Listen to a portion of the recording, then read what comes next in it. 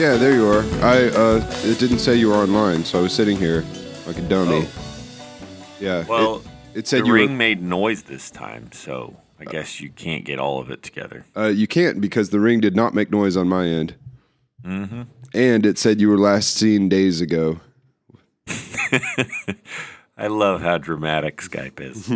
Skype, calm down, Skype. Yeah, so we're late this morning because I had to go into the snow to get a USB dongle.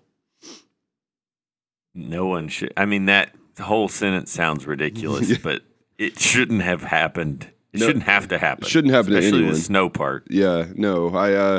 We went on a road trip.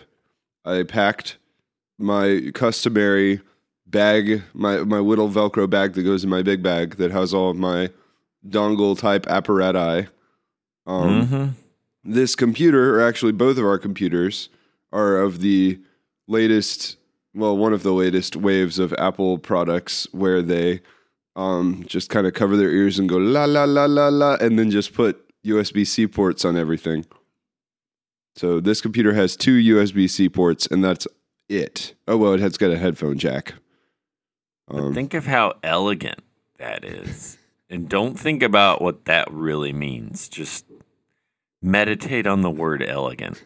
If I want to, let's say, use my outboard mixer here, which is what I use to record and also use to like play through my real speakers, charge the computer and do literally anything else, like scan or print something. I have to plug in a $25, cheapy Chinese plastic thing that I got off of Amazon, and then create this sort of like dongle Cthulhu to get all of those things to happen in my 2 ports.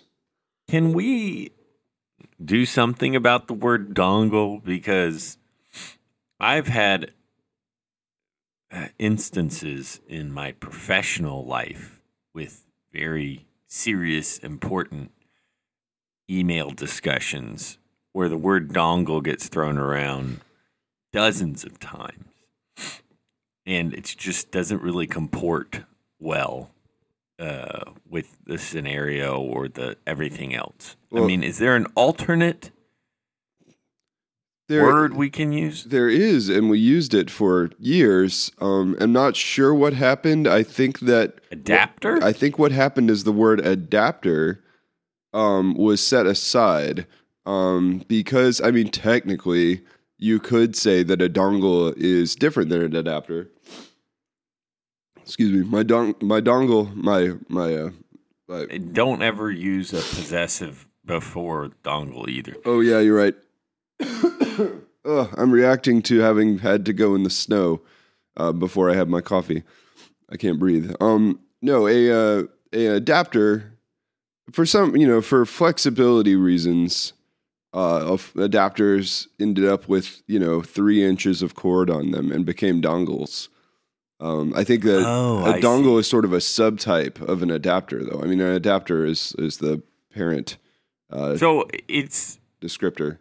Right. So it's to make it worse, a dongle is sort of an onomatopoeia. It dangles because of its tiny little cord. And as someone with the last name Daigle, I don't appreciate the word dongle on like a whole other level. Oh, I didn't even think about that. Yeah. Well, at least we can agree on this. Well, I don't know. I don't know, because where I was leading is that I think the word dongle took over because of 2 reasons. One, it's actually marginally more specific than adapter, and 2, it's fun to say. It's fun to say. I challenge that. The word adapter is not fun to say, right? It is. It's every sort of word is made up. Language is a social construct. I have no problem with a made up. I have no problem making up words. You know this. Okay. However, if you have an infinite universe of things to make up words from, you can do better. I don't know. I mean, yes, probably. But we're talking about a word that is A, funny, B, also an onomatopoeia, C, kind of naughty, and D, more usefully specific than the word it replaced. I mean, we've actually accomplished a lot with the word dongle that we haven't really even come to appreciate. What about this? So it's a dangling adapter. Mm-hmm. We could just call it a adapter. Adapter? That's some good cyberpunk nonsense. I like that. Because especially when you say adapter, it's going to get real confusing because it really sounds like adapter. You still run into, I guess this is more of a flaw in the word adapter, but I'm still not sure if it's OR or ER or both. Oh, you're talking to the wrong guy. I realized that I was saying that. But I'm going to go with OR. I feel like OR is more classy. It's like theater with an RE. Adapter just sounds like a thing that adapts, but adaptor sounds like a electronic accessory. We could have it spelled all French-like or something. But no, I do. I mean, I'm all for replacing words with like cyberpunk variants of those words. So I'm open to other ideas. I mean, what it does is it takes a port and it turns it into a different port, or multiple ports. Yeah, we need to go back to the meaning. Yeah, so it could. Okay, so it takes one port, makes it a different port, or accessible to a different port, or multiple but ports. Also could be more than one port. Has a flexibility to move around. All right, so I've got the word reporter, but I think that one's taken. Reporter? Yeah. No, not if you pronounce it properly. You know, if you pause between the syllables. A reporter. Enemy of the computers. Let's see. It's way too early in the morning to be inventing words on purpose. Usually we would just kind of let the invented words happen to us. It's a function changer. A swinging function changer. Swing. That sounds dirtier somehow. How'd you do that? I think we're going backwards here. Well, this is episode 40. Episode 40 of Cameron and Brock are two people. We've done 40 of these. I would love to say week 40, but we've missed like 1 week, so I can't actually do that. So it's more than week 40. Yeah, I'm Cameron and you're Brock. Damn. And we talk about whatever the hell we want to talk about, really. Nobody tells us what to talk about.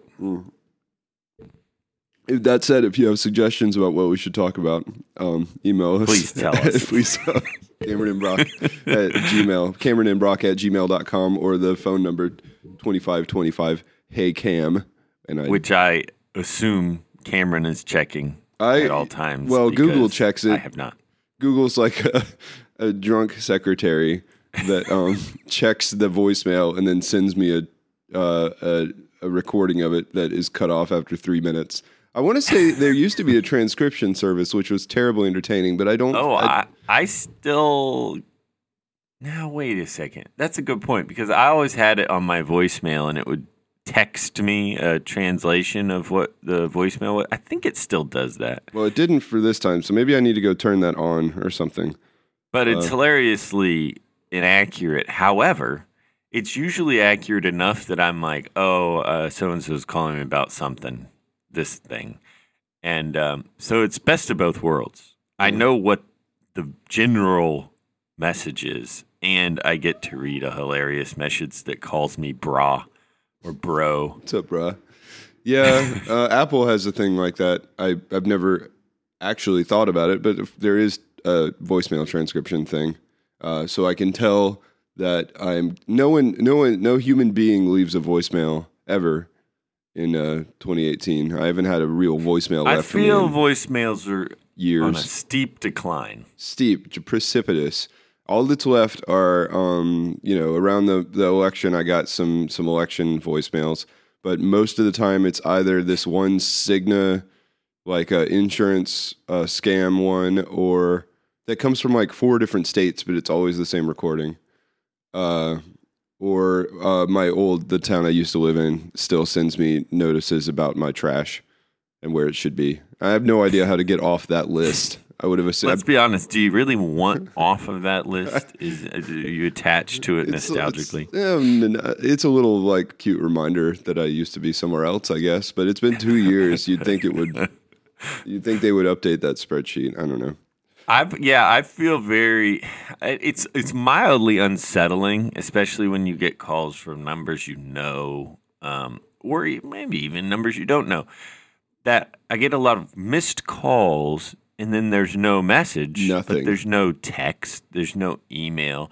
Right. And I get, it's this sense like my friend called me from the trunk of a car as his only option before his phone died. And like I didn't get the message, or I didn't answer, and he didn't have time for a message. Like I don't know what happened. I mean, that's what my first thought is. You do need closure. My second thought is, they just didn't want to leave a message. But right, yeah. I mean, closure helps. Some sort of explanation. Why? In my experience, if it depends on the person. Because even though usage of the phone is relegated to like a pretty small group of people at this point, like very few people are going to call me before texting me anymore. If it's Shannon, I text her back because I assume she just like didn't like need something that badly and will just text me later. But trunk of the car, I want to know. If it's my dad, I assume he accidentally called me with his butt, which happens still. I honestly don't know how you do that with an iPhone, but it's happened 2 to 3 times in the last year. Or he's actually also one of the people, and I also have a sister or two like this, who will call just because they're bored. So then they, if no one answers, they just hang up and then go about their day. They don't say in a text message. Wait, what's the plan? You're bored and you want to talk to people? Yeah, just like my dad. My dad is whenever he's driving somewhere, he tends to want to talk to somebody. Yeah. That sounds like Abigail. Yeah. Too. So. Yeah, I can't fault that. Although a follow-up text that says, I am not in the trunk of a car, some sort of a dead man switch. I think so. Yeah. And I mean, that could be automated as well, where if you hang up before the message, it just gives you one of those pop-up options. Like if you don't want to answer the phone, it gives you a text option where it's like, say, hey, I'll call you back, or I'm in a meeting. Right. Whatever. But the reverse. But after you hang up, it pops up an option. Like, here's 3 things you could text this person right now. Oh, no. See, I was gonna say that we reverse it and dead man switch it to where, like, when you hang up having not left a voicemail, your phone then pops up a dialog box that says, I'm going to text this person, help, I am locked in the trunk of a car in 10, 9, 8, and you have to opt out of that. Otherwise. So it's like what I said, except the default is I'm locked in a car, trunk of a car, and my phone's dying. And you can pick other things, but that's what's going to be sent out every time otherwise. Yeah, and I think like there are also this is actually thematically consistent with where I feel like phones are going in general, or Apple phones. I guess I'd have no idea where other phones are going in general, but Apple phones, like if I hit the lock button here 5 times, my phone starts to freak out and starts counting down an SOS emergency call. So I've accidentally triggered that before, just like as like a nervous tick or whatever, just hanging out. You hit the lock button 5 times, your phone starts to make that fun sound and threatens to call 911. So that's interesting because I would have thought that should have been more of a silent alarm feature where you're in trouble and you want it to like subtly contact someone who can help, and instead it sends off a siren in your hand. Well, I feel it's sort of like a timid siren, like it's one that you could potentially muffle if you needed to. But I will tell you right now, if that thing had made that startling noise, I would have called 911 multiple times in the past. I probably wouldn't have known that feature existed until like a cop showed up. And then maybe even then I would have been like, weird, a cop showed up. I didn't call 911. And I would have thought my phone had a bug because I wouldn't have looked down and seen the like 3, 2, 1 countdown screen.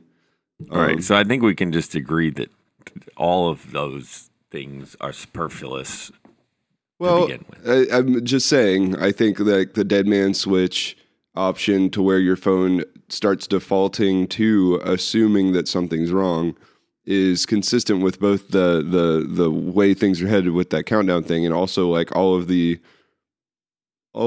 health kit ads that they've been making to the phone, all of the health, all the health monitoring stuff. Are you aware of all this stuff? I mean, I have a watch. I suppose smartwatches. Are you just talking about the connection to a smartwatch? Yeah, I'm talking about. I watched the last Apple Watch press conference event, and I was sort of. I was usually watch those to clown on it to some degree, because that's. I mean, come on, and the amount of features that seemed like they were most like they've pivoted the watch a few times. When they came out with the watch, it was like a accessory luxury item. They had the $10,000 one you could buy and things like that. And that one's slowly gone away. And they moved the watch to being like an athletic trainer thing, and they like pushed the ads had people diving and swimming and running with it. And there's a little bit more like, almost like a same exact product, right? But just like reframing it as like an athletic accessory. And now it feels like they've found a niche with the phone, or like that whole ecosystem as like a health tracker in a more general sense. But the problem is, to me, is I watched this press conference, and it's just so much about how you could die at any point. Like, wait, what?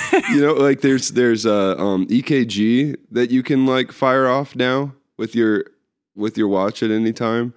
Okay. It's got access to all of your vitals. It's going to report on your vitals. You can set it up to like call people if certain things drop below certain numbers and stuff. A bunch of features that are genuinely useful. Like I texted my dad and asked him about, the viability of some of these features, and he was actually like really impressed. Like some of that stuff's hard to track or like hard to get people to test on their own or whatever. Right, but as a marketing push to the general public, right, it seems like an odd choice. Yeah, as a marketing push to the general public, I'm sitting there thinking I already didn't want a smartwatch, and I do not own a smartwatch because one of the better feelings in my life is to leave my phone in another room for a little while. And the idea that I could never do that because it's connected to me is genuinely anxiety inducing. But then you add to that this idea that your watch is not just going to, track whether you are supposed to be talking to somebody or supposed to be getting something done, but now it's also tracking whether or not you're dying. It's just a lot. It's a lot to not be able to escape. I would like. Just to feed my general day-to-day anxiety, I would like it to be providing me a percentage dying, not like a progress things bar? have gone wrong, like thresholds exceeded, you're in danger. I want like a percentage where it's like, yeah, you're doing okay. Oh, you're past you're 60% to maybe death danger zone. Today you're 10%. So I can just watch it, and when I'm not feeling well, I see that it's moving up, and then of course the feedback loop in my mind makes it go up higher, and it would just be really fun to constantly worry about how close I am to death. That's it's like a fuel economy. I'm really compelled and horrified by this feature. It's like a fuel economy gauge in your car, right? Like if you let off the gas completely on the interstate, your car's like, you got 1 million miles to the gallon. You could drive forever. You'll drive to the moon. Go for it. Yeah, and then if you hammer on the gas, it's like you're getting 2 miles to the gallon. You monster. You're fill up soon. Fill up now, or you're just gonna fall out the side of the road and never get home. And like your car has no real sense of like, there's no memory to that thing. No, like the car it's convincingly sincere about whatever it's telling you at the moment. Now, that's what I want. Yeah, I guess what I'm thinking of, to be clear, my current car gives you the fuel economy based on your trip like odometer, so it averages it out over the length of the trip. But my old, what I'm thinking of is the fuel economy gauge in our 1994 or 6 Grand Caravan. That one was just the fuel economy at any given moment, so it had I think mine no memory. does both. Oh, really? Because I can still watch it shoot up and drop down. Yeah. But then you can get an average over a certain trip period. But still, the immediate one is completely insane that I'm even seeing it. It should be never, shown to the user. It doesn't make any sense, which is exactly why I think the watch should do this. Right. Well, you need that number. If we're talking like a trip meter, 35 years worth of a trip is only going to, I can't really manipulate that number. It's going to be pretty fixed. And I think that if we do show that number, the fact that you can't really change it and you're stuck with it is, I think, its own sort of existential fear. So we can kind of get both angles. We just have like a set trip length, quote unquote, for your phone. Well, there's sort of your life. Yeah, there's sort of a progress bar, maybe. But then the other one, the memory free, just like what would happen if you kept hammering on the gas the way that you are exactly right now. There could be one that's like, you're 3 or 4 drinks in, and like your phone's going to be like, what if you keep drinking 1 beer an hour for the rest of your life? Yeah, you've got 6 months to live. The whole clock's ticking, boy. And then on the other hand, maybe you do some yoga or meditation, and your phone's like, ooh, you are, you could live to be 100 if you just keep doing this and drink water and eat vegetables. Well, I think it needs to be more dramatic than that. So I think it needs to have one component where it's averaging over your lifespan, and you don't have to have a set lifespan. I'm good with an open-ended average. Okay. But it's going to show you a graph of your average health, and for most people, it's going to trend downward a good bit over time.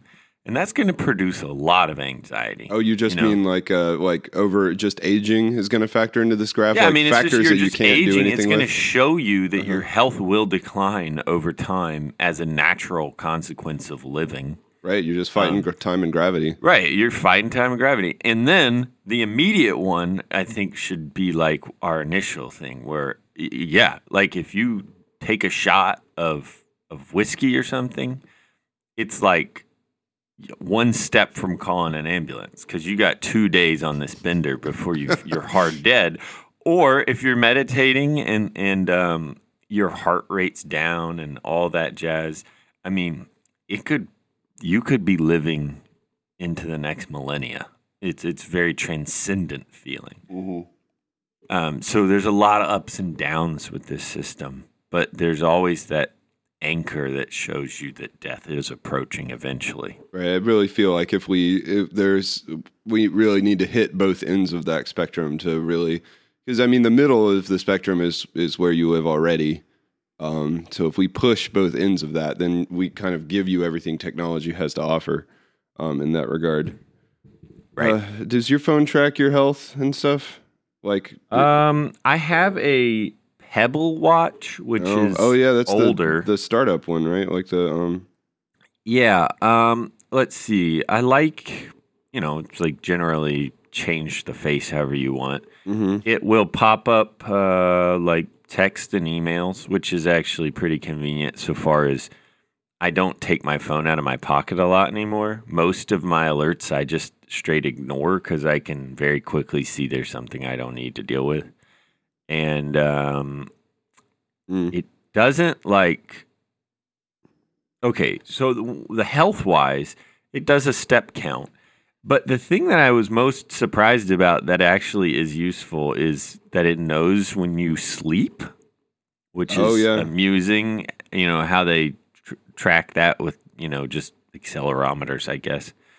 And especially when I was moving on shift work a lot, it was really interesting because you are getting reminders of whether you slept a consistent amount or not.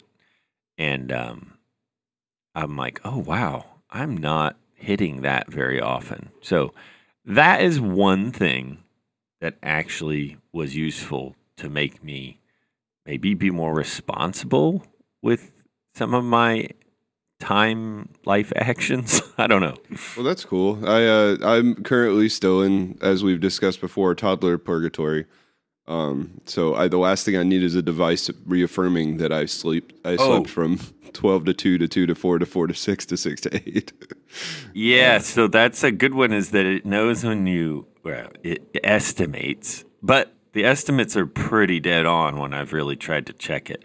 But it estimates when you're in deep sleep versus sleeping, and that was really telling when I was on really weird shifts because I was trying to break up my sleep. And I could tell. I was like, yeah, I feel good. And it'd be like, you got 2 straight hours of deep sleep. And today I'm like, oh, why do I hate myself? And it's like, you need to get more deep sleep. And I'm like, okay, watch. Yeah. I used to have the. I really remember enjoying it. This is pre-children, but I think at least pre one of my children. The sleep cycle alarm that goes off in like an hour. You set like a window that it could go off, and then it picks when a time when you're already coming out of deep sleep to wake you up, so you wake up. Oh yeah, I've heard. Yeah. I never tried that. Does it work? It genuinely did work. Oh wow. Yeah, I stopped it because a combination of another kid and like jacked up sleep, and also just like I don't love sleeping with my phone in the bed because it has to be, it has to pick up your movements and stuff like that. Weirdly, if there was one time that I would be comfortable wearing a smartwatch, it'd be while I was sleeping. Yeah, no, really. Yeah, so like I almost like the idea of like some more minimal tracker. I can't figure out a way to clown on it and come up with a bad version of the product, but an actually good product would just be like a dot that I just like, slip into my pillow or something, and that's all it does. I like the idea of a really minimal sort of wristband, if you will. Maybe like it looks like one of those, trendy rubber band things or whatever. But it has at least one USB-C plug on it. And it's just sort of confusing because there's no interface otherwise. Everything should have just in case. Just in case you need to throw something on there. Mm-hmm. Yeah, I mean we are probably permanently past the age of the like one function device, like the VHS rewinder, or like like the thing that only does one thing doesn't really exist anymore. Well, I think it exists in kitchen tools, but sure. I tend to think most of those aren't worthwhile. If it's really trying to do just one thing, but yeah, that's true. Too many things to do. Yeah, I can't carry things to do them all. Well, and like they all need all these things need an operating system ultimately, and sometimes the actual thing that you need is like trivial on top of all the other stuff. So it does make sense. Like even the stuff we were talking about, like your phone. Most of what's needed is the stuff that your phone just has to do for everything, and then the actual app is like whatever. My phone only tracks my steps and my floors I've climbed. Which today I've climbed 2 to go down to the car. Not what you anticipated at this particular time of day. No, not at all. Hopefully no one saw the man in the boots, pajama pants, Jedi robe, bathrobe, or sleep robe. This robe is amazing. And then a parka over the Jedi robe. It's a good look. Clawing at a car door covered in icy snow. But when I do go back, the thing I like have gone back to and look at before because it's pretty funny is when we moved here, we had to unload a truck into a second floor apartment. So in July of 2016, I'm down for 69 floors. On July 30th, 2016, which it just keeps reminding you, that you're below your below average. My trending average. My trending average still has been below going down. your trending average. Since then, I haven't crested like 6 on average in a month, but that one day I really killed it. Yeah, when I went to Disney So what they program the watch, and I don't really mind this. It's actually sort of amusing, is that your watch tries to be super encouraging. Mm-hmm. It's like, oh, whoa, you did great. Keep that up. Or it'll, if you don't do well, it'll be like, that's all right. We can do better tomorrow. Like, it doesn't even tell you did poorly. It's like 2,000 steps. We'll do better tomorrow. Is it a plural? Is it like, well, that's watch sheets not mind its own business. But yeah, it like freaked out when I went to Disney because it uses percentages. It says, oh, you walked, 370% more today than yesterday. Blew your watch's mind. Your watch is like, normally we drive to work. Yeah. You walk to the vending machine today. Yeah, and it really freaks out when you take it off and it tries to track your sleep and such. Sometimes, based on my habits, it'll say like, you slept 99% less than normal today. You need to get some better sleep. And oh, see, yeah, that's the exact thing that that I always think about is like, oh, all it's gonna take is like it falls onto the floor one day and it's like, oh my gosh, you slept so well. You didn't move. Like, but it's not so much. And it much screws up all your trending data or whatever. It doesn't ruin trending data and such. Its usefulness is usually just as a reminder to say, oh, hey, look at that. I stayed up doing such and such less than 5 hours. I didn't think I stayed up that late. But like, okay, let's deal with this. Yeah, so, it's fine. But I do agree with you in that I don't want something overly functional and interruptive on my person. Right. Because I can walk away from my phone and after about 10 feet or 15 feet of Bluetooth, it just turns into a normal watch. And that's nice.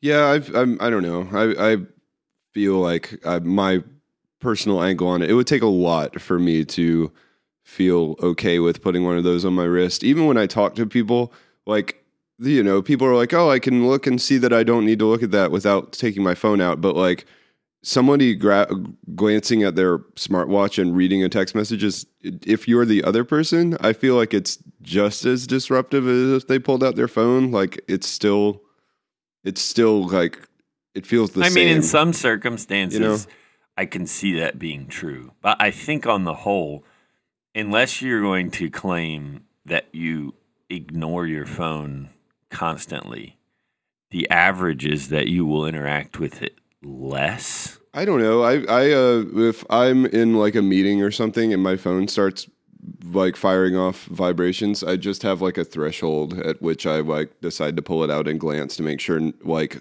all those messages are from like my family group text thread or something, Like if you pull it out and it's just like 3 or 4 text messages from different people saying they're stuck in a trunk of a car somewhere. Everyone simultaneously got kidnapped.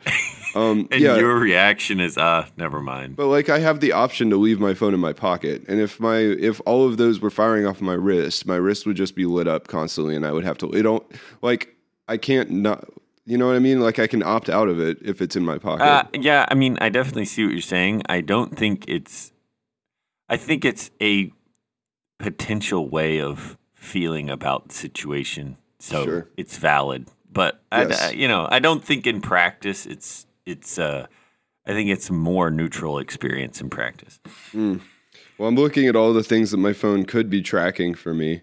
Blood alcohol content, blood glucose, electrodermal activity. Wait, how the heck is it doing all this? It could be. This is all the stuff. Are you putting a probe in your body somewhere? Well, I think if you implant, look, eye probe. eye probe. It's just like you just get this tracking chip shot under your skin and Bluetooth.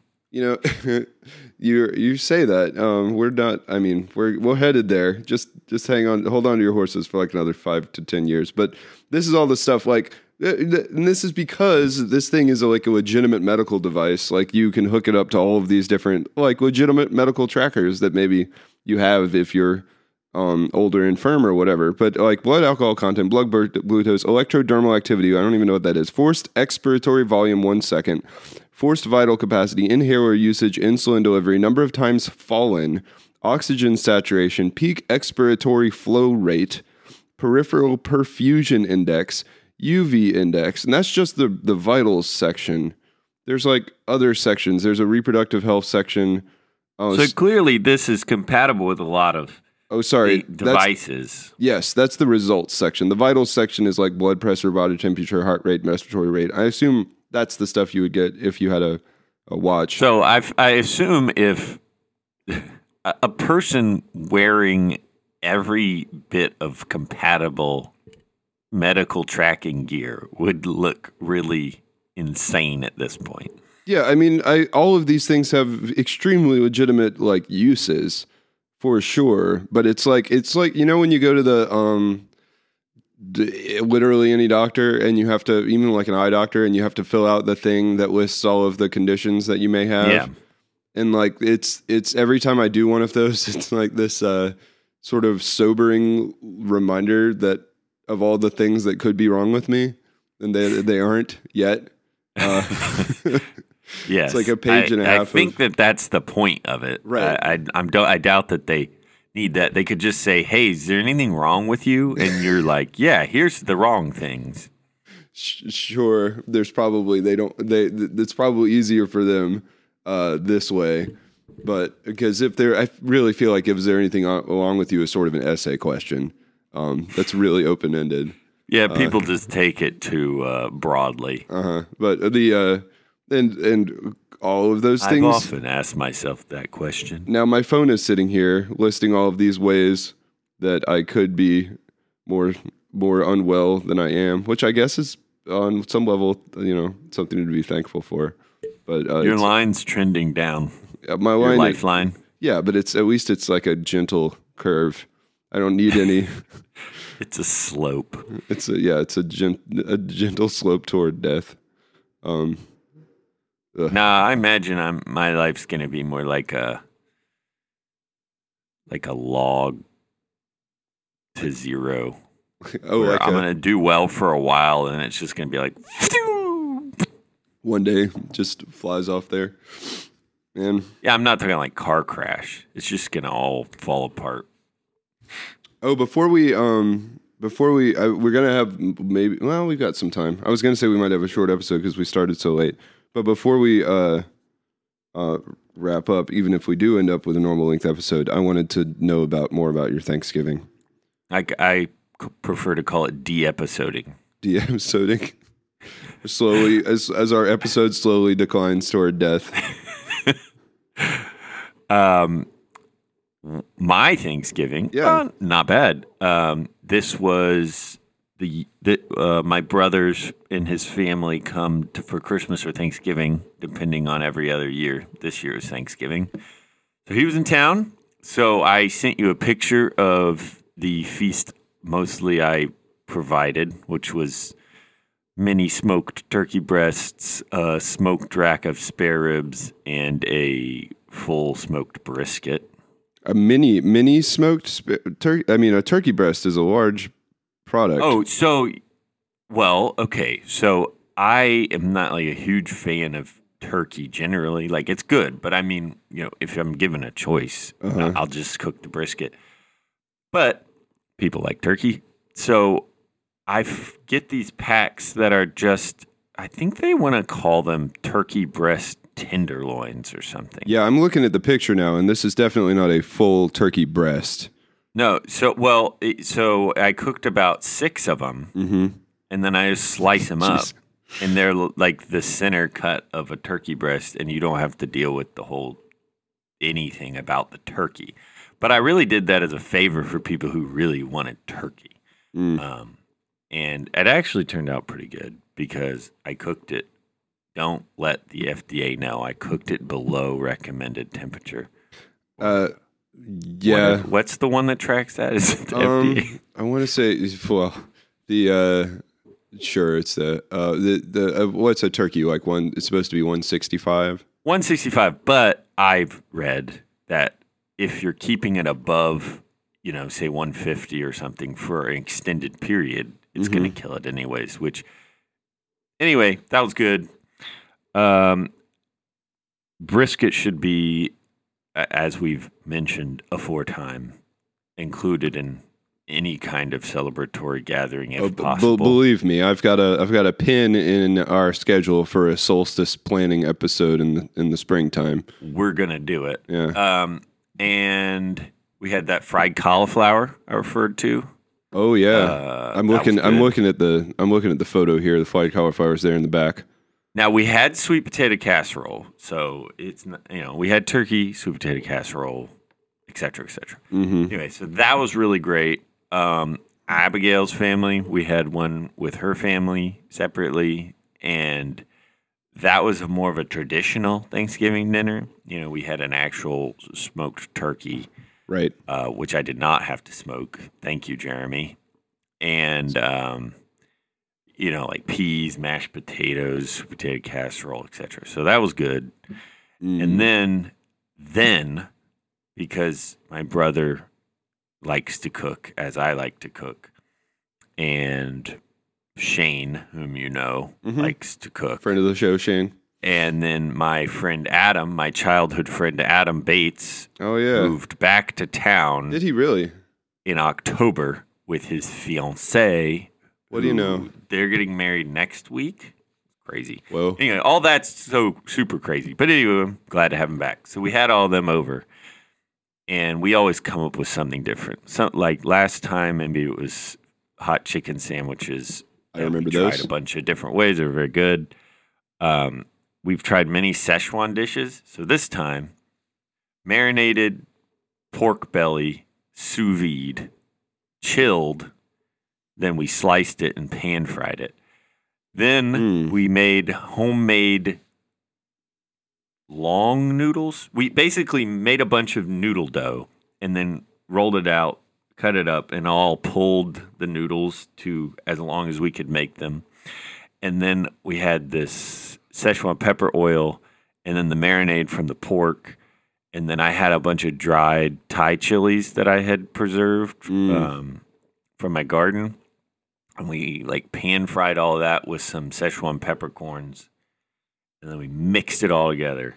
I'll send you a picture. I've got a picture of Jake. Oh, did I see? Yeah, he's holding a handful of noodles, which I'm going to try to avoid. That could have been any day. But yeah, that was probably that day. These noodles look. Did you have a pasta maker, or you rolled them out? Because they look a little almost like dumplingy, like a thicker. Oh, noodle. We rolled them out. Yeah, no, Oh, okay. And that was their intended consistency. And let me tell you, it turned out delicious. Some toothsome noodles. It seems nice.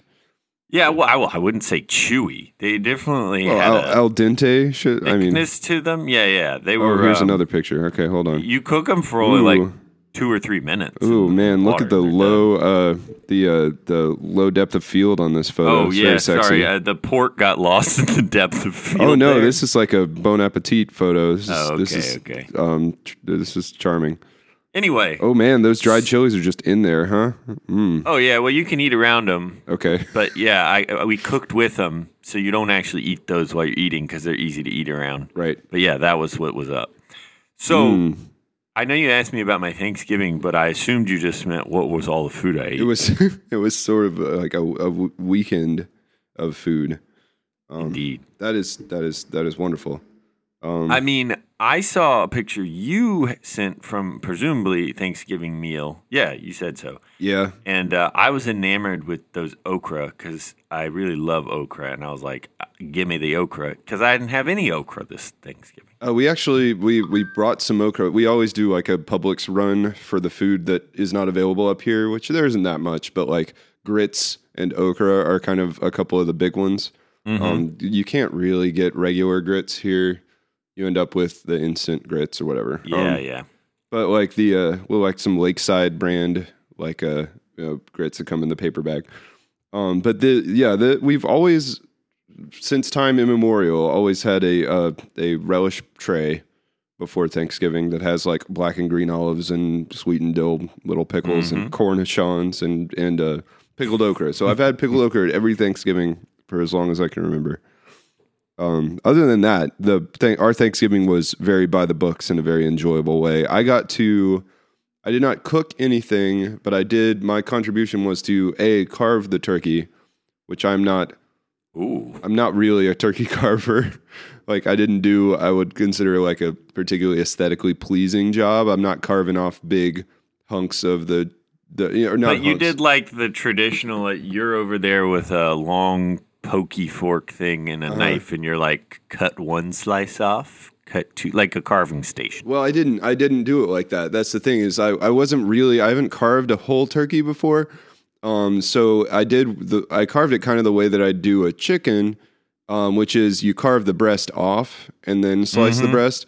But with a turkey, you carve the breast off, and now you can't get that cool long side carve where you get the big slices of the big thin slices of. Yeah. So I kind of abandoned that approach and just carved like slices of the breast, kind of not short wise, but like. It was cross grain. Sure, yeah. So it ended up being more like almost like a barbecue type chop on the turkey, and which turned out fine. No one played, but my contribution to it was this had been a dry brined turkey, and my mom typically does not make, for whatever reason, growing up, we usually didn't have mashed potatoes, and we almost never had gravy. So I took all of the juices at the bottom of said pan. Shannon forbade me to make a gravy because it was almost Thanksgiving and she didn't want me to like wing a dish while everyone was getting ready.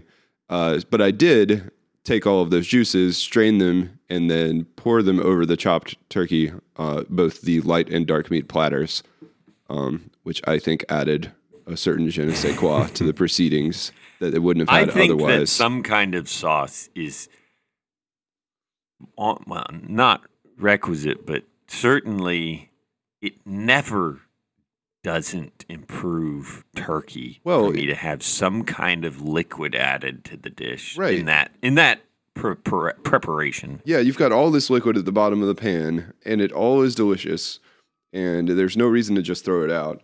So, like, I had done that.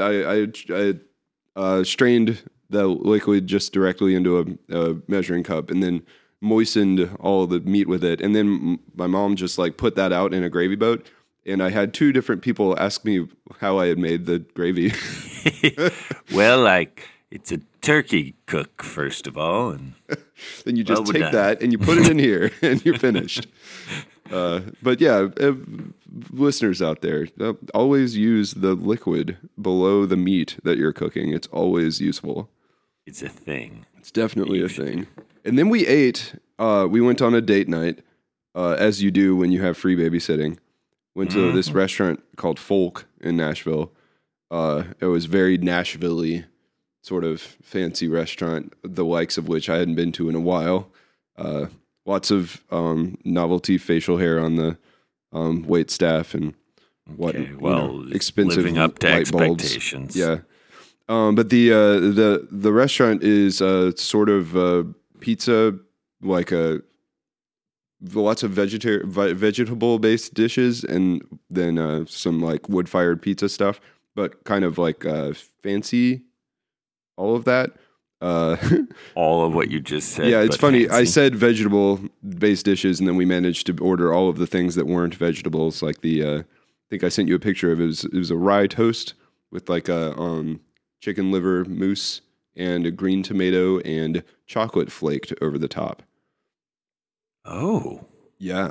So I've been thinking about that. I feel like the one thing I want to try with barbecue is. Oh yeah. Okay, I got it. Yeah. Yeah. I want to try miso with barbecue. I feel like there's a possibility that you could put a miso rub on something and put it in the smoker. But I also am intrigued by the notion of flaking chocolate over more things. Now we're talking about like fairly dark chocolate, probably. Yes, it's pretty dark, like and it's just gently sort of this dusting of chocolate. Yeah, flakes. now that's not an uncommon like. I mean, it's like you mole, do see it right? included in things when you're cooking. Like, I mean, off the top of my head, though, the only dish that I the only savory dish I'm regularly using any kind of chocolate in is like a chili, maybe. Right. And it seems like there's a lot of flavors that could go with. Right. I think you could potentially flake some chocolate over like a pork tenderloin or something, and it might work with We'll call it a poor man's truffle. Right. That's kind of, honestly, kind of the direction that it's in. There was also a wonderful anchovy dish that was just I saw that. It looked like anchovy tartare, basically. Yeah, like it was just both of those things were like the exact kind of thing where if you don't try it and and you're just there to like make fun of it, to bring out like a single piece of toast and then a four parallel anchovies and a saucer. Like if you photoshopped that picture of the bread and the anchovies onto like paper plates and replace the background, you'd be like, oh look, a poor person had to eat dinner. Yeah. But I mean, it's just not the whole story. It is not. And or if you're just there to make fun of fancy food, I mean, this is just setting it up for you good because. But they were both wonderful. Fancy anchovies are something I really want to get into. I should get myself some fancy anchovies. We also had beef tartare. Now that you do mention the tartare, it's wonderful. Now that I do mention, yeah. Speaking of low temperatures, I mean, there's definitely,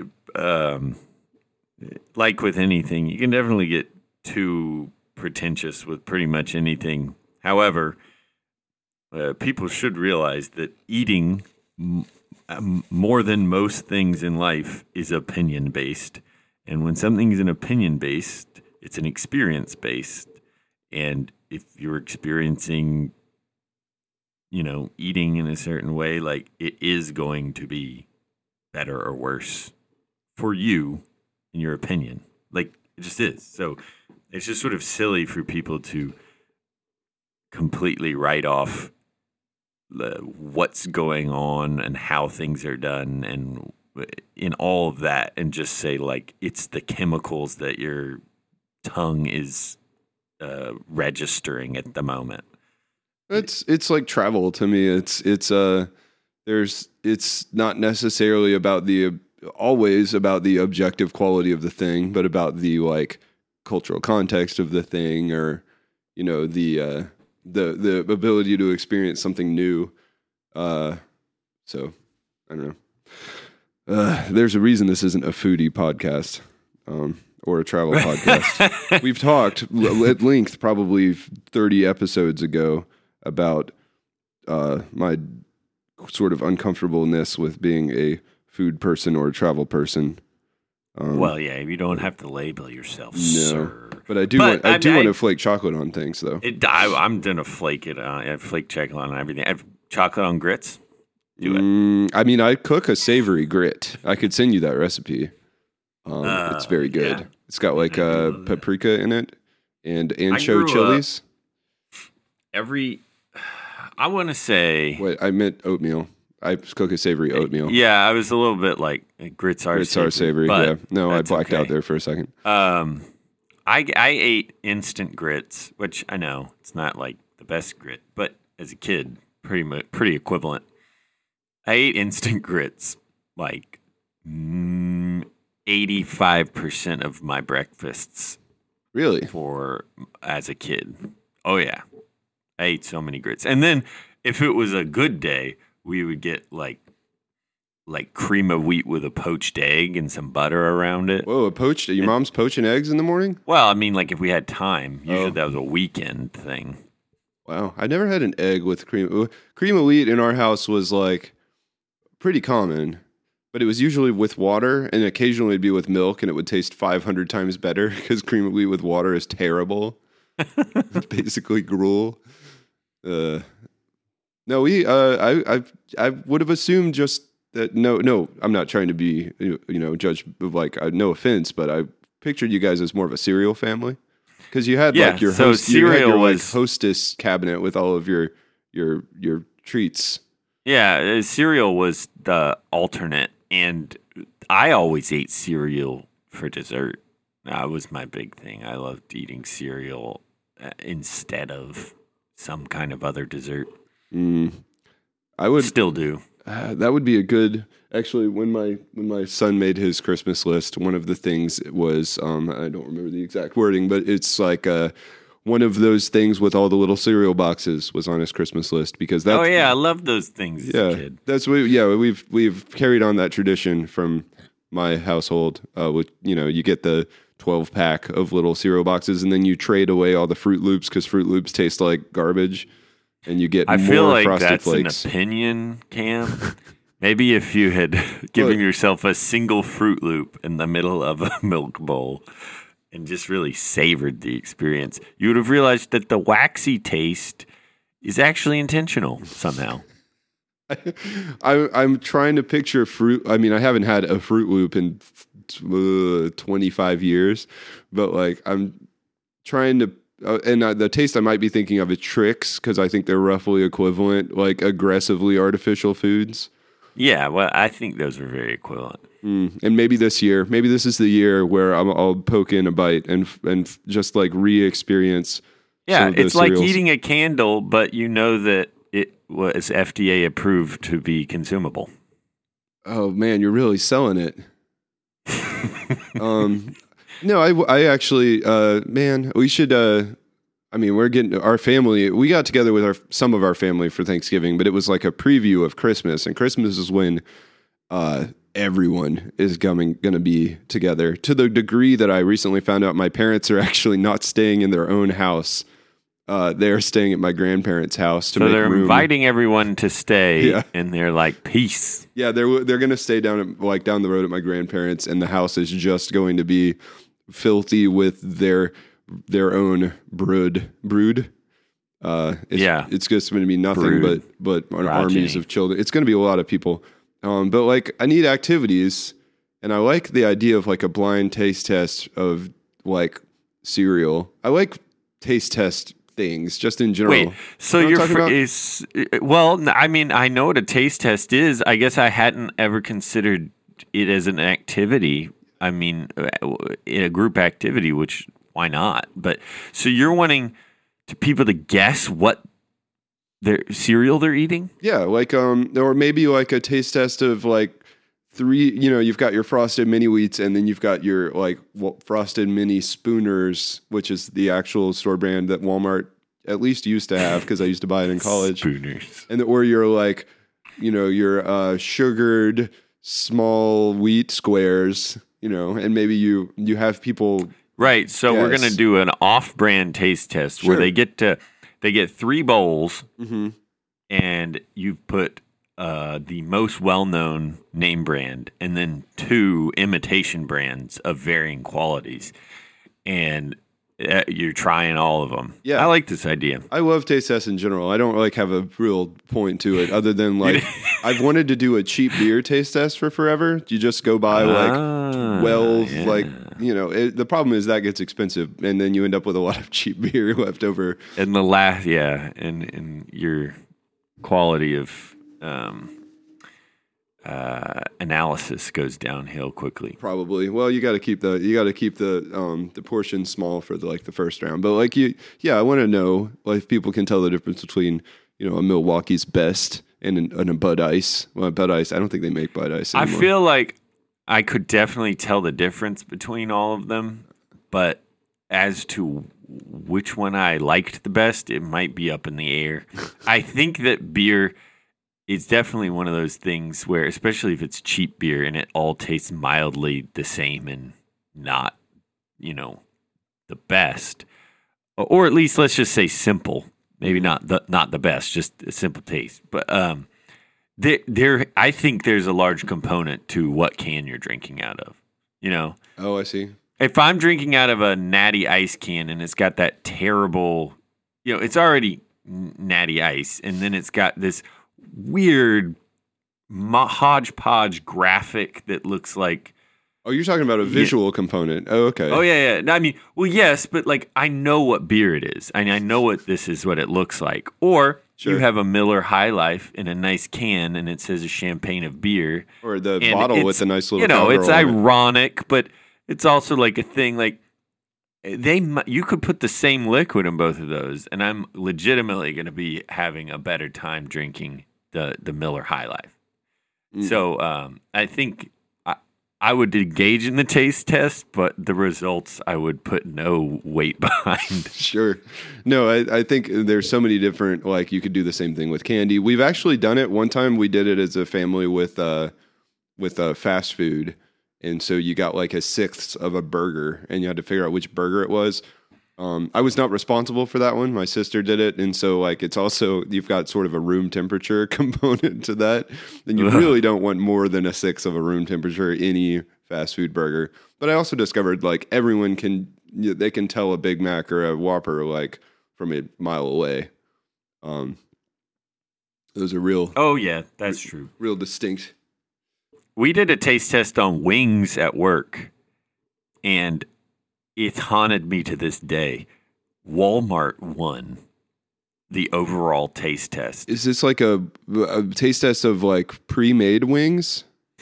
Well, yeah, we went and ordered a bunch of wings and brought them right back. Walmart provides wings like hot? Right? I mean, you're right where I was, man. Okay. So, now, the upside is like, apparently they make a decent wing, but the downside was that,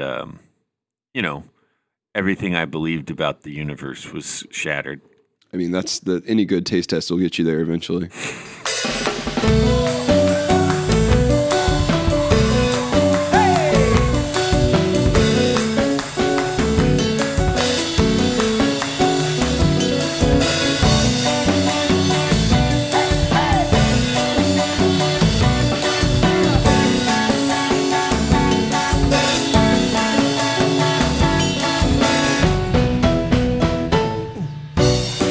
It's astonishing how we fake it.